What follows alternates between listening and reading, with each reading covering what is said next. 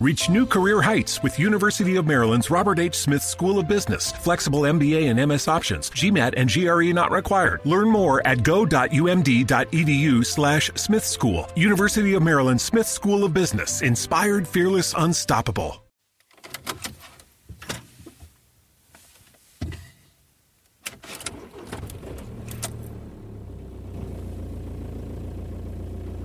This episode of Pod Accent is sponsored in part by Howie and Bibi Whittle.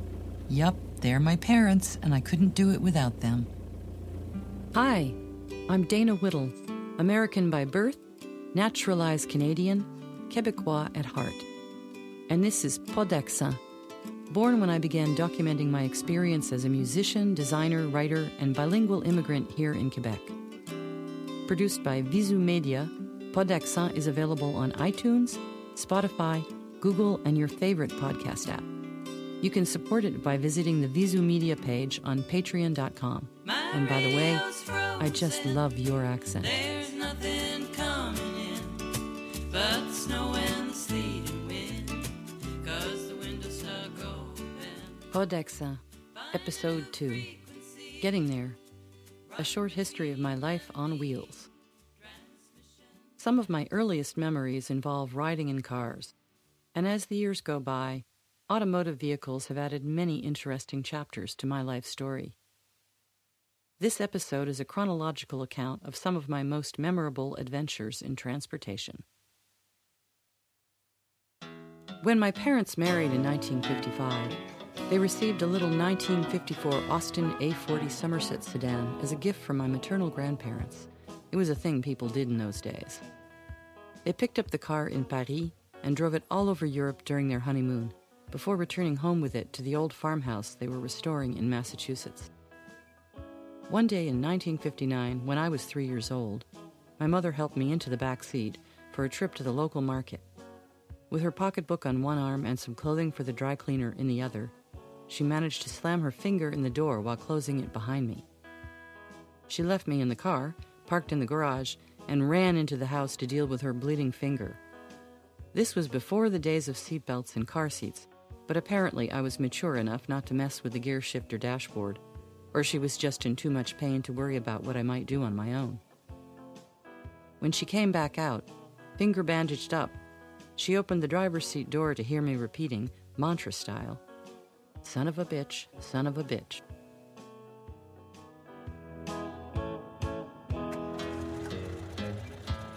When my sisters and I were young, our family car was a Volkswagen bus, the iconic model that today's hipsters long for, with that trademark saddle shoe paint job in white and Hojo's turquoise, a giant chrome VW emblem on the front.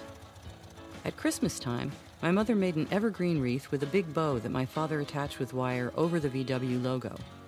It had a name, too, Busky, because we drove in it to Vermont every winter weekend to ski our asses off at Mad River Glen. My dad is a mechanical engineer, and he loves to tinker with engines, which in my personal experience is a very good thing when you own a Volkswagen bus. The sliding side door on one side only, unlike modern minivans, had no safety lock on it, and once one of our little friends fell out the door and rolled down the street for a few feet when the door accidentally opened as we came to a stop on a slight hill. Luckily for her, we had been going very slowly, and she was wearing a super padded snowsuit that protected her from injury. We hustled her back into the car, and I'm not sure whether her parents ever even heard about the incident. My mother was a member of a local amateur modern dance troupe. Every production involved making costumes, some of them quite amazing, like the front and back end of Ferdinand the Bull and the duck from Peter and the Wolf. The members of this troupe, all of them women, and their husbands, were fond of throwing pretty wild parties, often with costumed themes. Our house was a centuries-old colonial with a huge attic, so it became the default storage location for not only the dance production costumes, but for many of the costumes that my parents and their friends fabricated for these parties. As a child, I feared going up there because it not only held a lot of wasps that had made their nests in the dark eaves, but because everywhere you looked, there were frightening things looking down at you from hooks on the walls, clowns, wolves, robes, masks, and characters from popular culture, like Snoopy on his doghouse and the Red Baron's biplane. Every time there was a costume party, my parents would plan and make a new crazy costume, or borrow one from the attic stock. You could fit 2 adults, 3 kids, and a couple of big costumes in the VW, as there wasn't yet any seatbelt law, and we didn't live in fear of what could happen and how the insurance company might get out of covering anything that did. So off we would go, us kids in our pajamas, ready to sleep in the VW until our parents decided it was time to go home. Before we actually fell asleep, cozy in our sleeping bags, 2 of us in the back luggage area, 1 on the back seat, we'd peek out the windows and see people dancing and carrying on through the living room window of the host's house. I'm not sure what state the driver was in on our return trip, as I don't remember a single drive home, but we'd all wake up the next morning safe and sound in our own beds. The VW's last days were not long after a drive to Vermont. Just my mother and us 3 girls. It sputtered and died in Rochester, Vermont, across the entrance to the local cemetery, effectively blocking it. Naturally, there was a funeral the next morning, so somehow we managed to push it to a slightly better location and then spent the night in a local inn until my father could arrive and get it going long enough to make it to an actual garage.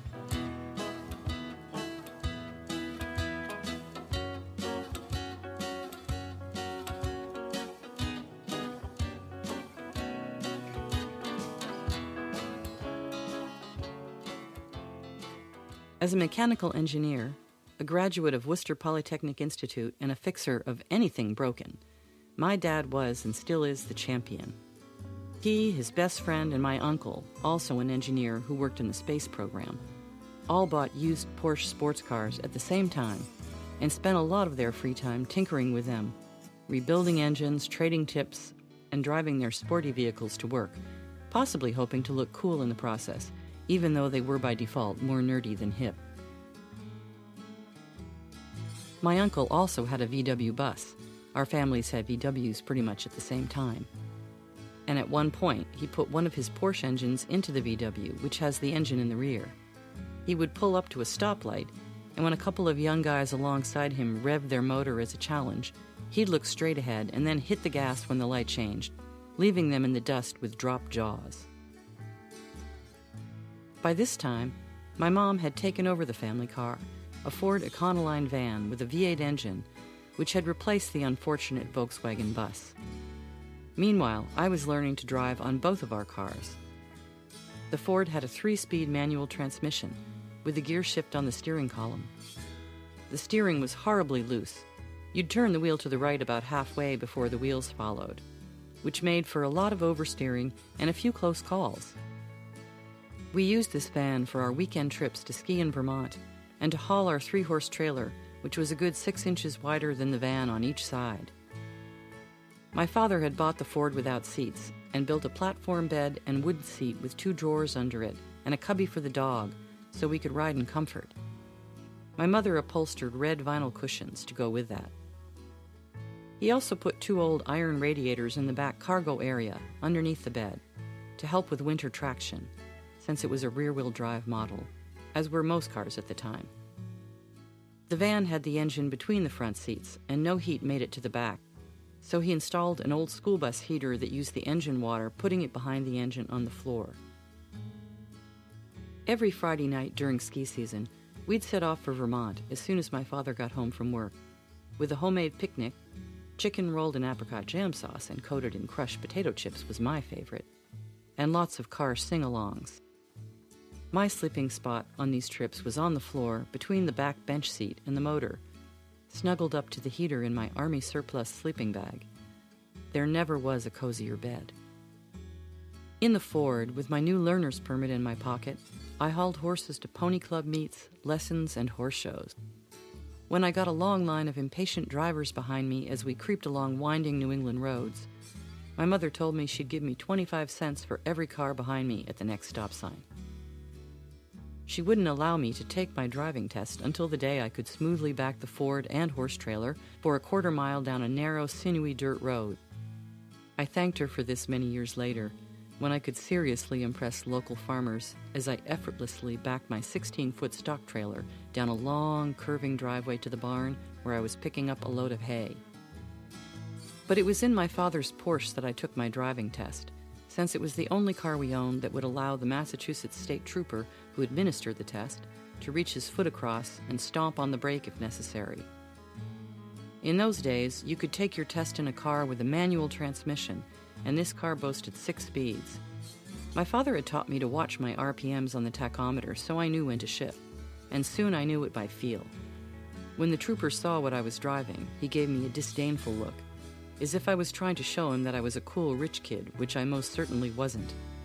He didn't know that my father was simply an engine geek, and that his next car would be the cheapest rabbit money could buy. I passed the test with flying colors, and the state trooper told me I was a great driver. I'm proud to say that all 3 of my kids can drive any stick shift, and this has come in handy many times for them.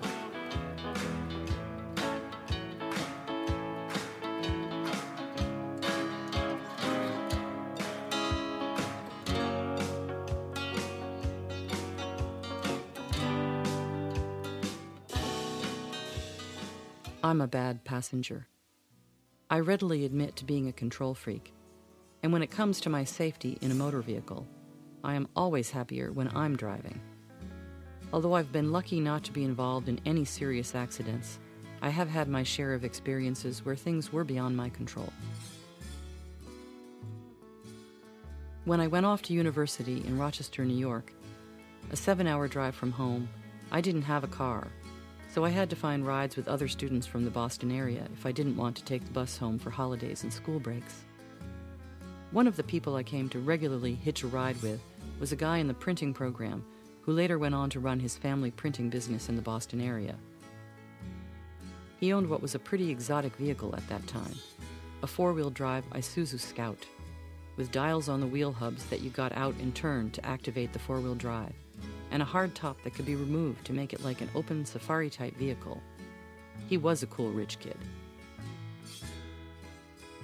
The first time he gave me a lift, it was in February, and the top was off. It was a bright sunny day, but the temperature was well below freezing as we barreled along for many hours on Interstate 90. To compensate, I wore a vintage full-length muskrat coat scavenged from a trunk in our attic. With Progressive's Name Your Price tool, you can find options that fit your budget, because giving you options is the right thing to do. Oh yeah, like when I hold the door for someone. Sure, it may be weird if I don't time it right, and they're a little too far away, and now they're running. And we're both asking ourselves, is it worth it to run instead of just, letting them open their own door? But still, it's the right thing to do. So get options based on your needs with Progressive's Name Your Price tool. Progressive Casualty Insurance Company, affiliates, and third-party insurers. Comparison rates not available in all states or situations. Prices vary based on how you buy. And now another no-brainer money-saving tip from Progressive. That doesn't sound good.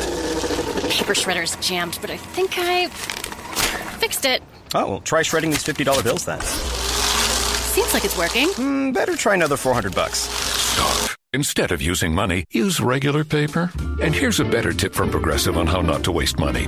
Don't pay too much for car insurance. Drivers who switch and save could save hundreds. Progressive Casualty Insurance Company and affiliates. Potential savings will vary.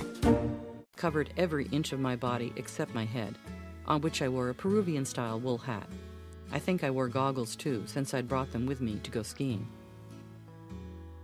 My friend was keeping warm as he drove by drinking beer from a 6-pack stashed directly behind his seat. He was speeding, not a lot, but enough to be pulled over when he passed a state police speed trap. The policeman came up to the car and asked him for license and registration, not appearing to notice the 6-pack in plain sight with a few cans missing. When he went back to his car to write the ticket, my friend got out, went to the rear of our car, directly in front of the policeman, and proceeded to pee on the grass near the shoulder of the highway. I froze and said nothing. I was sure we'd be taken in and he'd end up tested and arrested. But he was a confident, cheerful guy, and it seemed to rub off on the policeman, who handed him the ticket and kindly suggested that we slow down. On another trip in the Isuzu, this time returning from Vermont to Rochester, thankfully with the top on, we pulled over to the shoulder just before arriving at our exit. We had taken a ticket where we'd first gotten on I-90 and the toll would be around $13 for the miles we'd covered. The snow had melted, and the ground was fairly dry and still frozen. My friend spun the four-wheel hubs to the on position, hopped back in, and drove down the embankment on our right, up a hill, through a cornfield, and out onto a small side road, eventually reaching the main road that would take us back to campus.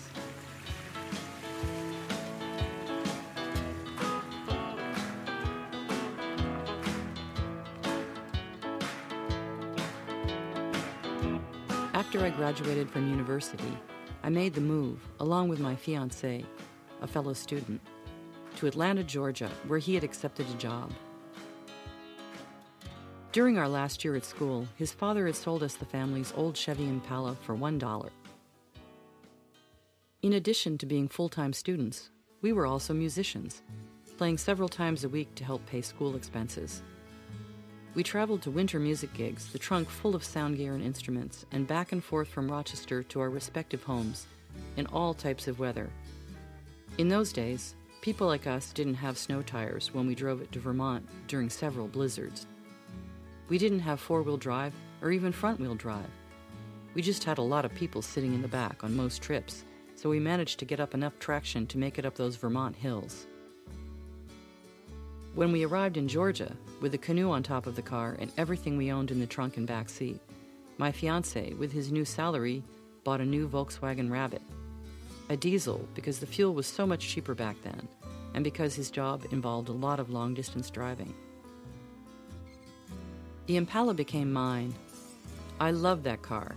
It drove like a dream, and you could put a lot of stuff in the trunk. In fact, for a while, I managed a stable in nearby Marietta, and every day I put hundreds of pounds of grain in 50-pound bags into that trunk and drove out to the fields to feed horses belonging to the Atlanta Polo Club and to others boarding at the stable. Over the years, a lot of people partied in that Impala too, rolling joints and smoking them as we drove along to go canoeing, go out to the local bar for a Friday night beer, or to go to a drive-in movie. I saw Smokey and the Bandit twice while lying on the warm hood, my back against the perfectly tilted windshield, the drive-in speaker hanging from the driver's side mirror. Atlanta is a very humid place, and one day, while parked, I noticed something by my feet as I bent to tie my work boot. A baby pot plant. Marijuana junior. No doubt the result of the aforementioned activities. But that was not all. Around the same time, I was looking for something in the trunk, and I noticed that there was grass growing there. Really, grass, the kind you mow. All the grain I had hauled had left behind a few seeds, and some had sprouted. And there were mushrooms, too. 2-inch-tall mushrooms. A few years later, we sold the Impala for $700. It really held its value, in my opinion, to a friend who had been part of the car's history. And in a way, that car is still with me, as the answer to one of my online security questions.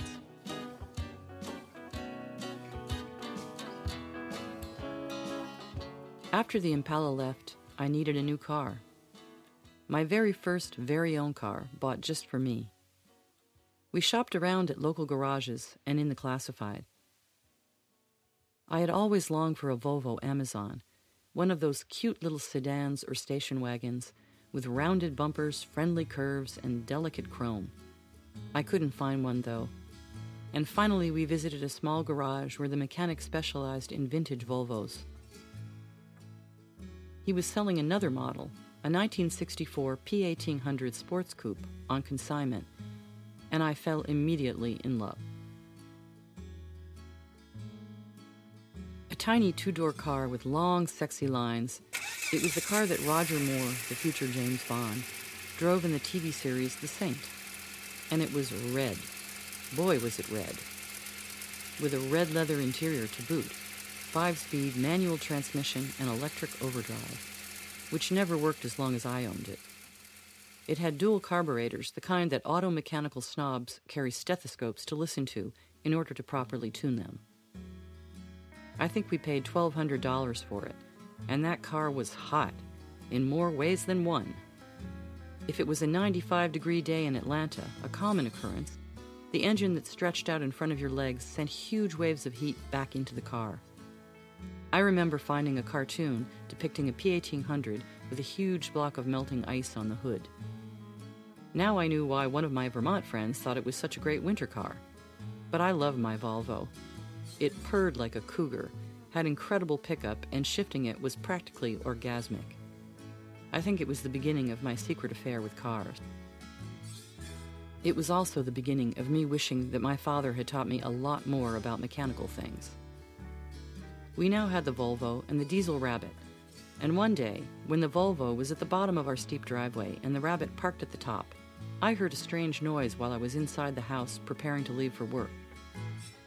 I looked out the window to see the Rabbit rolling, ever faster, down the driveway and straight into the rear end of my Volvo. My little red car was hurtled into the deep kudzu at the end of the driveway, the rear end dented and taillights broken. The Rabbit was scratched where it had rubbed the house, with a dent or two in front and one headlight broken. It had been parked in first gear with the handbrake on, and the handbrake cable had snapped, somehow popping it out of first gear to roll, scraping alongside the brick house on the way. When I contacted the insurance company to report the strange accident, it turned out that we couldn't be liable for ourselves, so the entire damage was covered without a deductible. My Volvo, which already had previous rear-end damage that had been badly patched when I bought it, got a complete fix-up and new paint job, and the Rabbit's more cosmetic damage was also covered. I think that this is the only car-related good luck I've ever had. The end of the marriage that had brought me to Atlanta led me to another relationship, with my Volvo as the catalyst.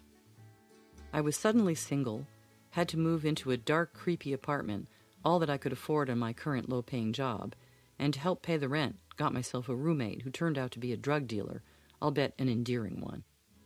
About this time, my P1800 began having all sorts of problems, and too many of my short trips began to involve tow trucks. After the second breakdown, I contacted the mechanic from whom I'd bought it, and he asked me to drive it over for a look-see. Just this once, I managed to get there without incident, and when he discovered that I was no longer married, he asked me out. It was the beginning of the strangest relationship I'd ever had. We'd go out to dinner, driving my Volvo, and he'd come back to my apartment for the night. When he'd leave in the morning, he would trade cars with me, fix my Volvo, and then trade it back on the next date. While we enjoyed each other's company, I always had the feeling that he was actually having the relationship with my car, and that I was just the vehicle for his infatuation. No pun intended. I joked with my friends that I had to sleep with the mechanic in order to own a Volvo, but at a certain point there was just too much truth in this. Neither of us was really serious about the other, so I finally decided to sell the P1800. I put an ad in the classifieds and was immediately contacted by a guy who raced classic cars at racetracks like Road Atlanta. I nearly shit my pants on the test drive, but he paid me cash and left with my red Volvo, taking along a little piece of my heart and effectively ending my mechanical romance.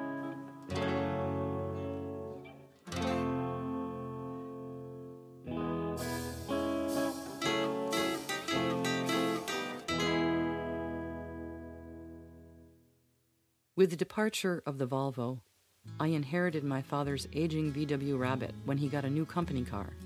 A gas model, it had pretty high mileage, but the fact that he was a mechanic meant it had been well cared for. I got a ride back north and drove it back to Atlanta, a 24-hour drive, all in one shot, with help from a lot of truck stop coffee. In Atlanta, I had a few minor adventures with the Rabbit, the most exciting being the time the brakes failed as I was crossing Peachtree Street on the way to work. My current job was doing maintenance for two guys who owned apartment buildings all over the city, mowing lawns, changing light bulbs, and showing units to prospective renters. At one point, I couldn't shift the Rabbit into reverse, so I had to be very strategic when parking, especially as I often had a lawnmower in the back. I managed to wrangle another date with my former Volvo mechanic who fixed that issue, but I was pretty tired of being poor and living on the edge with my depressed, drug-dealing roommate. I'd begun a new music duo with a friend, and she and I decided that we were both ready for a change of scenery. So we quit our jobs, packed up the Rabbit, and drove north to Canada, and eventually west to California. We slept in the car when it was too rainy to pitch a tent, and shortly after leaving Seattle, heading south through heavy rain, we discovered that we had to choose between having the headlights on or using the windshield wipers. We were nearing Portland, Oregon, and pulled off at the next exit when the engine quit. I put it in neutral and coasted down the hill, spotting a Sears directly across from the exit. The light at the bottom turned green at the precise moment we arrived, and we continued to roll, silently, directly into the Sears parking lot, where we braked, parked, and went inside to buy a new battery that held things together for the rest of the trip. That rabbit was a tough bunny. We finished our tour of the West Coast, then headed back east on Interstate 10, crossing Arizona and a lot of desert. Driving in the dark, we could feel a strange bump, bump, bump, and wondered why they didn't keep the roads in better shape, considering that they didn't have to deal with snow or salt. In the morning, when the sun came up, we realized that we had been hitting an endless stream of jackrabbits as they crossed the highway. For much of our trip, when it was very hot, we had driven shirtless, with t-shirts nearby in case of emergency. When we stopped for construction, the flagman was nearly always a flag. And now another no-brainer money-saving tip from Progressive. It looks like your luggage is over 50 pounds. Is there anything you can take out? Oh, yeah. Let me just toss all these $20 bills. Great. Let me grab you a trash can. Stop. Instead of throwing money away, move some clothes into a carry-on. And here's a better tip from Progressive on how not to waste money. Don't pay too much for car insurance. Drivers who switch and save could save hundreds. Progressive Casualty Insurance Company and Affiliates. Potential savings will vary.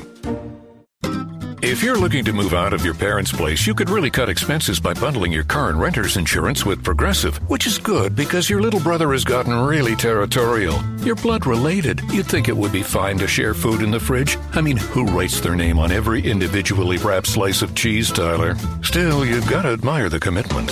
So bundle your renter's and car insurance with Progressive and use the savings to help you move out and have all the cheese you want.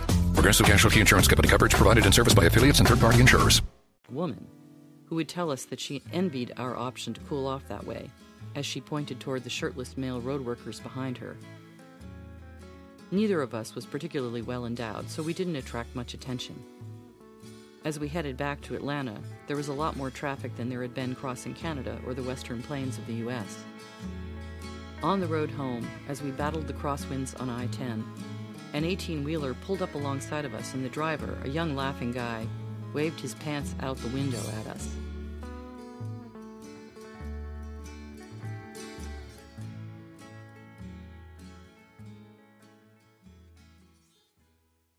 My suburban years were when I was still a farmer, with 7 sheep in the back as we passed through Montreal traffic, their noses poking out the window on the way to their new home, pulling a 16-foot stock trailer, or hauling 3 kids and all their friends, driving across plains, over mountains, and crossing borders, and only stopping now and then to fill the expensive but long-lasting gas tank. The first of my second-hand Suburbans was the classic silver, with blue pinstripe detailing and 3 bench seats. My second, a glossy black one with AC and 12 places to put your coffee mug.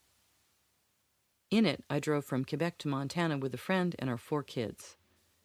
They built Lego creations in the back seat and slept in it on nights when thunder and lightning scared them too much to sleep in the tent.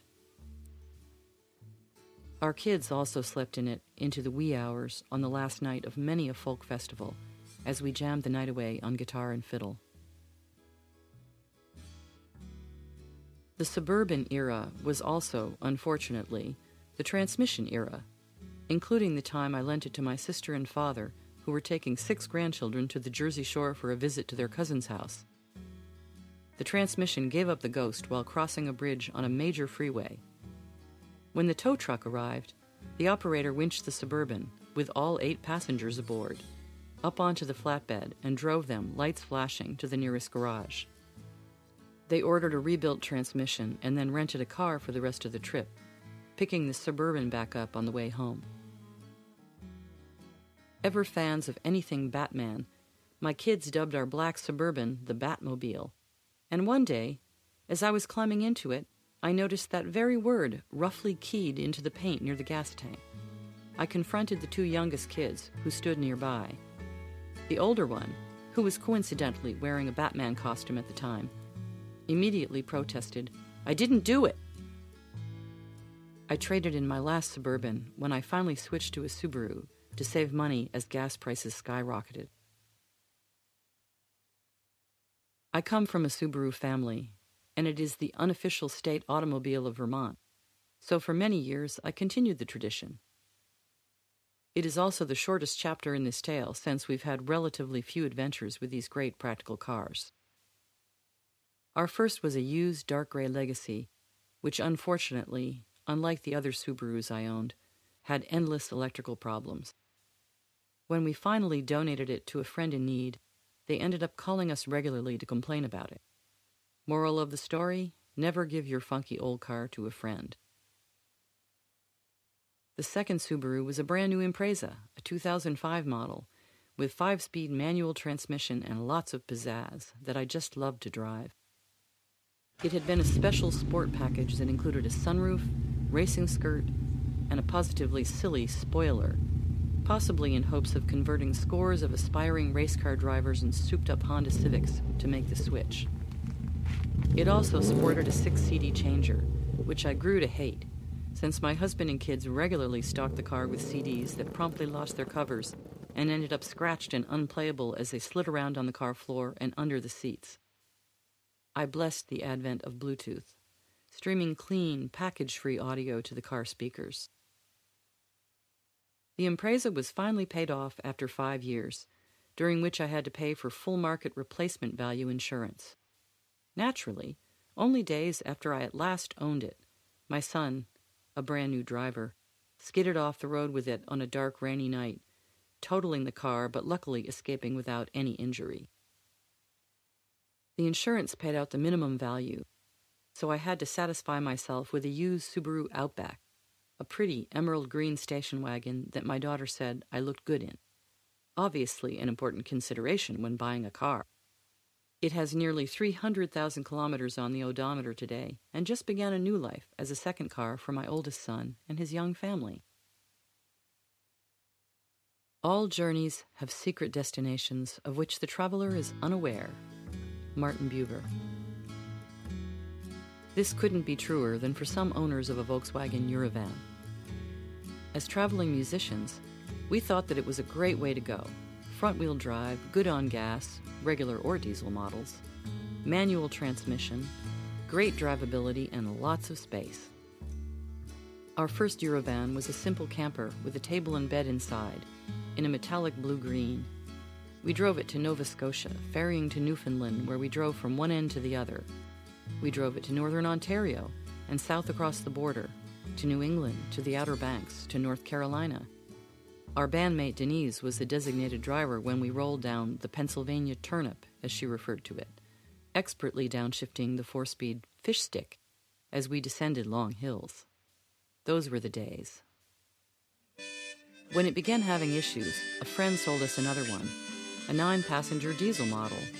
Now we had 2, and that was a good thing, because there was always something wrong with one of them. They were a year apart in age, and we learned that every time something broke on one, it was best to buy 2 replacement parts, as the other would soon need it too. One day, Claude and I visited his sister in Montreal, so that he could do some small renovation tasks for her. We took the red van, always handy for toting tools and building materials. Around rush hour, when the work was done and we'd had a meal together, we prepared to leave, and discovered that the brakes were kaput. The van had a manual transmission, and there was a manual handbrake within reach of the passenger seat, so we decided to go anyway, despite my sister-in-law's horrified protests, so we could get it fixed at our neighborhood garage and avoid towing charges. This was before we'd begun to spring for CAA+. Claude and I were like a well-oiled machine, him at the wheel as we inched along through Montreal North on the way to Autoroute 40 in heavy traffic. He'd downshift, and I'd prepare the handbrake with a light touch, just enough to hold us as we came to a stop. Once we made it to the highway, it was a piece of cake, and we cruised home sans souci. We spent more than one unplanned night in a hotel while traveling in our Eurovans, and missed more than one concert date as well. Later that year, the engine conveniently died as we stopped to show our passports, only restarting after a few anxious minutes with the irritated Homeland Security officer. And then there was the time that we drove to Montreal to play a concert at the Yellow Door Coffee House, and the engine died as we reached the street where the show was. I jumped out while the car was still moving and spotted a parking space up ahead. Wearing my concert dress, with clothed steering, I pushed the Eurovan the last 10 feet, maneuvering it into the parking space, which required a permit. We left a sign on the windshield, played the concert, and then called CAA for a tow back to St. Beatrix, over an hour away. We arrived home at 3 a.m. In fact, it was while owning our VWs that we developed our intimate relationship with CAA. It got to the point that when I called, I'd barely get my name out, and they'd be like, "Hey, how's it going? Where'd you break down today, and is it the blue or red one?" Everyone in the band had CAA, and we have CAA+, so we can tow it further than the 5 kilometers allowed. It is very hard to find a VW mechanic at 2 a.m. on a Monday morning. It is even harder to find a mechanic that will agree to work on an old Eurovan any time of day. In 2006, we purchased a 2002 Dodge Caravan for $4,000, the perfect vehicle for traveling with our band of 5 musicians and all the necessary baggage. I was unanimously recognized as the queen of packing. I knew exactly where to put everything, and with 5 musicians and many more instruments than that, it almost required a map to properly repack the car after each gig. When we went from the 9-passenger VW Eurovan to the much smaller Caravan, it really put my packing skills to the test. One of our band members in particular required a bit of special attention. He was traveling with a guitar, banjo, mandolin, foot percussion board, instrument stands, pedal board, and pedals, small electronics, huge suitcase for clothing, and multiple small bags, usually with broken zippers containing a chaotic array of computers, iPods, snacks, and other stuff he forgot to put into his suitcase or in the instrument cases. On one memorable trip, he was the last band member to be dropped off at his apartment in Joliette on our way back to St. Beatrix. On this trip, we had all been teaching at a music camp in northern Ontario, a 12-hour ride, and we were exhausted from nearly no sleep for a week and way too much fun. In addition, I'd purchased a mini refrigerator, which is another story for another time, and had gone to great lengths to get it into the car along with all our gear, which was already nearly too much for the available space. When we arrived at his apartment, I quickly unloaded everything of his and carefully repacked items that were to continue on. I noticed that our bandmate was looking a bit panicked. "I can't find my apartment key," he said. "I put it in the outside pocket of my computer bag like you told me to," he protested. I frequently gave him tips on how to be less chaotic, usually to no avail. He got out his phone and called his roommate, who should have been asleep in the apartment as it was now nearly 2 a.m. No answer. To top it off, there was massive construction happening just in front of the apartment, and we were parked in a construction zone, unable to unload any closer. I finally had to unpack everything I had just put back into the car, repack all of his baggage and ours, and we drove home, bringing him with us for the night. We then had to unpack everything once again, and then repack his stuff into the car for another trip to the apartment the following day. It turned out that his roommate had been there after all, but hadn't heard the phone. At 223,000 kilometers, the Caravan is showing its age, but rarely in ways that have us hitchhiking home. In fact, it leaves tomorrow with our son at the wheel on a trip to Lac Saint-Jean for a week of car camping. But make no mistake, we still include our kids on the family CAA policy. The biggest adventure in my tales of transport involves the purchase of a used Bluebird mini school bus that we had a great time converting into a rustic camper, meaning that it has no fancy plumbing or systems, just a plug that lets us run the mini fridge, the one from the previous packing story, and outlets that can charge our phones. Originally a handicapped transport bus, it was shiny and clean inside, without any seats. Essentially a Chevy Express 3500, it has a 5-cylinder diesel engine and automatic transmission. We removed the lift and built in a queen-size bed, kitchen counters, propane stove, foot-pumped water tank, and overhead storage. We dubbed our new rolling home the Tradmobile in honor of our musical lifestyle. The bus had one major issue right at the start. From time to time, it would suddenly turn off. It would restart a few minutes later, but this was very inconvenient if it happened at, let's say, a stoplight. Some internet research led us to an analysis and a fix. It was a gas pump regulator that needed replacement. The Tradmobile is a cheerful vehicle, always starting on the first turn of the key. It is still painted bright orange and has the handle that opens the door to welcome passengers on board, a big hit with kids and grown-ups alike. While it is tall enough to stand upright inside, very nice on rainy travel days and while cooking, it is still short enough to park in most parking spaces and is eligible for the same ferryboat rates as a regular car. Our first real trip in it was to the Magdalen Islands, in the mouth of the St. Lawrence, via a long drive to PEI and the 5-hour ferry crossing from Souris. We spent a week visiting musical friends, sleeping in the bus near the beach, in driveways, and even parked across the street from our friend's restaurant, where we jammed each night. Our dog Patsy came along to guard our stuff, and we had a great time both on the way out and back. Upon returning home, we began to have some problems with shifting. The second transmission era was about to begin. In mid-August, I drove the Tradmobile to our gig at the 2017 Festival du Violon de Sutton in Quebec's eastern townships. I was to meet Claude there, as he was returning home from a week as an instructor at Maine Fiddle Camp. About 25 kilometers from Sutton, I realized that the bus seemed to be stuck in third gear. Since it is an automatic, this made changing speeds and stopping and starting rather challenging. I made it a bit further and pulled into a gas station, shutting it off and calling Claude for advice. He was still somewhere in the boonies of Maine, not too far from the Quebec border, and of course there was nothing he could do but share my stress. I waited 15 minutes and turned it back on, managing to get it into drive and begin rolling, fingers crossed. I drove the last 15 kilometers in third gear, ignoring the frustrated folks gathering in my wake, and made it to the festival grounds without ever coming to a full stop, pulling into the parking space and finally stopping. Phew. Claude arrived, the weekend's musical activities took over, and we ignored reality for 2 days. On Sunday afternoon, I packed everything up. Claude was to follow me as we made our way back home to St. Beatrix. We said goodbye to everyone. I hopped in, cranked it up, and couldn't put it into reverse.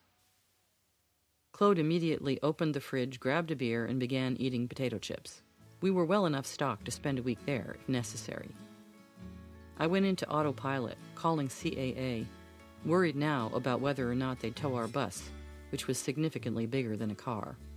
I got the name of the nearest transmission specialist from them and said I'd call them back for the emergency tow once I'd talked to the garage, 30 kilometers away.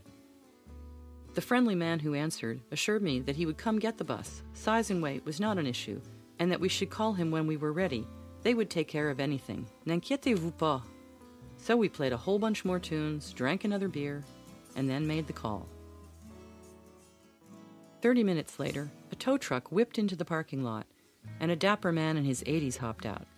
He had short silver hair, retro gold wire-rimmed glasses, suspenders over a crisp white shirt, and a sharp bow tie. He took the keys from me, jumped spryly into the bus, got it out of its frozen gear and into reverse, and proceeded to winch it onto the flatbed. This took all of 5 minutes. Meanwhile, Claude's previous look of total discouragement had transformed into relief. You could see that this man knew exactly what he was doing, and he exuded positivity. Once the bus was secured, he turned to Claude and said, "Hey, you're a fiddler, aren't you?" I was thinking that we were at a fiddle festival, and he probably noticed the sign at the end of the parking lot. "Yes," Claude answered. "Well, I'm a fiddler too," said the man. Then he asked, "Didn't I bring a tractor from your father-in-law's farm in Warren, Vermont, to St. Beatrix, Quebec for you about 22 years ago?" We were stunned. It was the same man we'd found in the Yellow Pages to move my father's 1956 tractor to our home in Quebec as a gift for Claude. And he just happened to have been answering the phone at the garage that was now owned by his son. So he towed away the bus, we drove home to St. Beatrix in Claude's Dodge Caravan, and we marveled at the serendipity of it all. The transmission was toast, and it cost $4,000 to rebuild it and fix a multitude of other small things. But hey, it could have broken down in the La Fontaine tunnel and cost $1,000 to tow somewhere where they didn't have any idea how to fix it. When we went to pick it up a few weeks later, we also discovered that Claude was related to the family who owned the garage. They were distant cousins, in fact. When I finally passed on my elderly but still functional Subaru Outback, I shopped around and became the new owner of an ever so slightly used Mazda CX-5.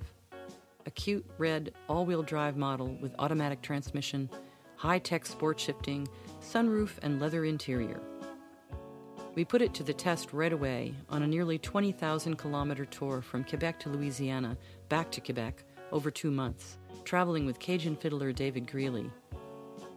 So far, the only adventure with the Mazda has been leaving Quebec in April with summer tires.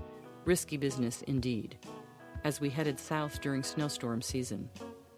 But we made it, even though we were snowed in Sudbury and in Milwaukee, and had to cancel an Illinois concert when the major highways closed.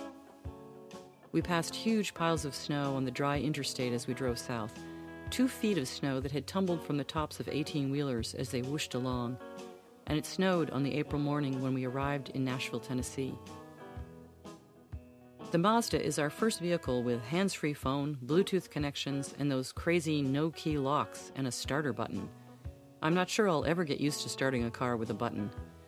It's already difficult enough to resist putting in the non-existent clutch, which can lead to big surprises for the passengers.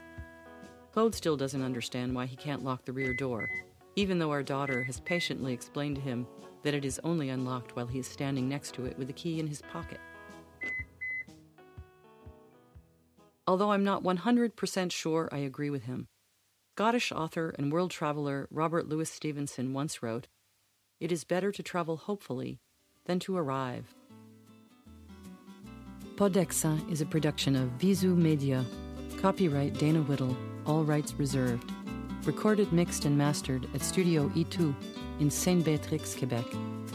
Theme music is by Avilda Moore. Copyright 2018, all rights reserved. Subscribe to Visu Media podcasts on iTunes, Spotify, Google, or your favorite podcast app.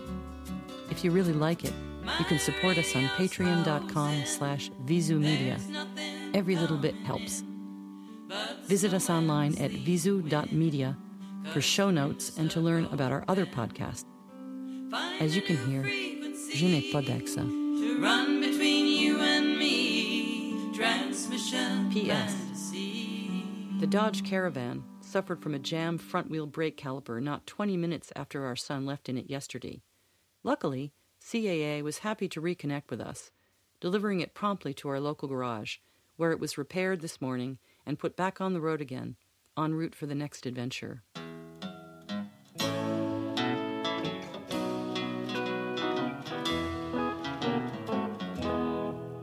You're always in a rush. You can't go fast enough, so your car will reach the light ahead of mine. With the pedal to the floor, you make your engine roar to pass me on the double yellow line. You're behind me every day, seems you just can't stay away. You're hugging my rear bumper every time. As we roll along, it's clear there's not much between your ears. You'll be passing on the double yellow line, the line that tells you it's not safe to pass here. A line designed for people just like you. If natural selection takes you this year, well, I hope that it's before you help to make another fool. When we both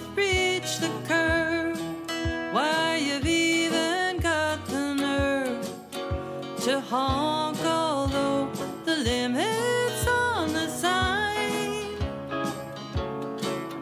And never mind the truck that's coming at us. You think luck will let you pass me on the double yellow line, the line that tells you it's not safe to pass here.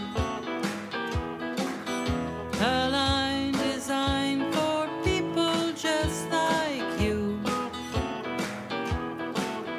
If natural selection takes you this year, well, I hope that it's before you help to make another fool.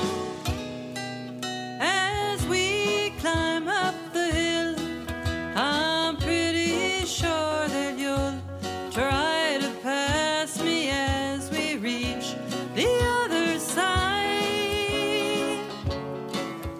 With fingers crossed, I pray that today will be the day.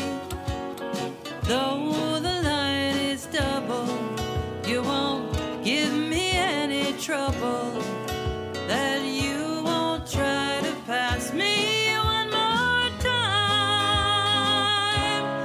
But you can't resist that double yellow line.